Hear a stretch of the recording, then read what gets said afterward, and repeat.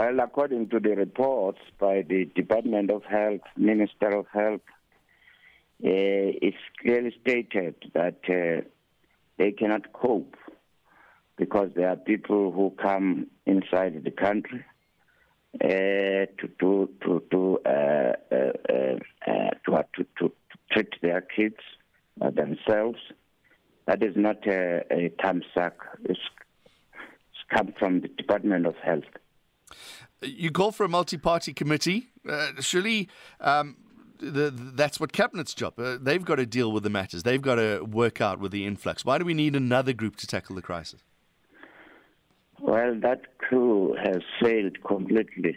They have been having these cluster ministries to attend to this and that. They have failed the country. In fact, here, if you look at socio-economic conditions of this of South African, you will see that you'll notice that the people in the township and in the rural areas, they have been neglected. The state has failed completely. So when you discuss the issue of immigration and so on, we need to sit down and look at whose role must be played in this instance. What is the UN refugee organizations doing? What are other neighboring countries are doing? What is South African government doing? We can't continue to be a Father Christmas and also leave our borders open.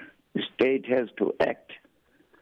There's no way that you would see a South African just go to another country without documents and start operating a business.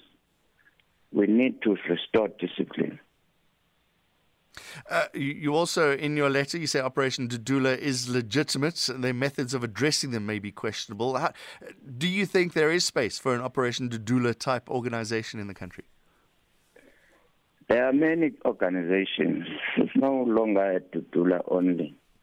And this thing, if you remember, people have been complaining in South Africa for many years to say we have never experienced this issue of drugs.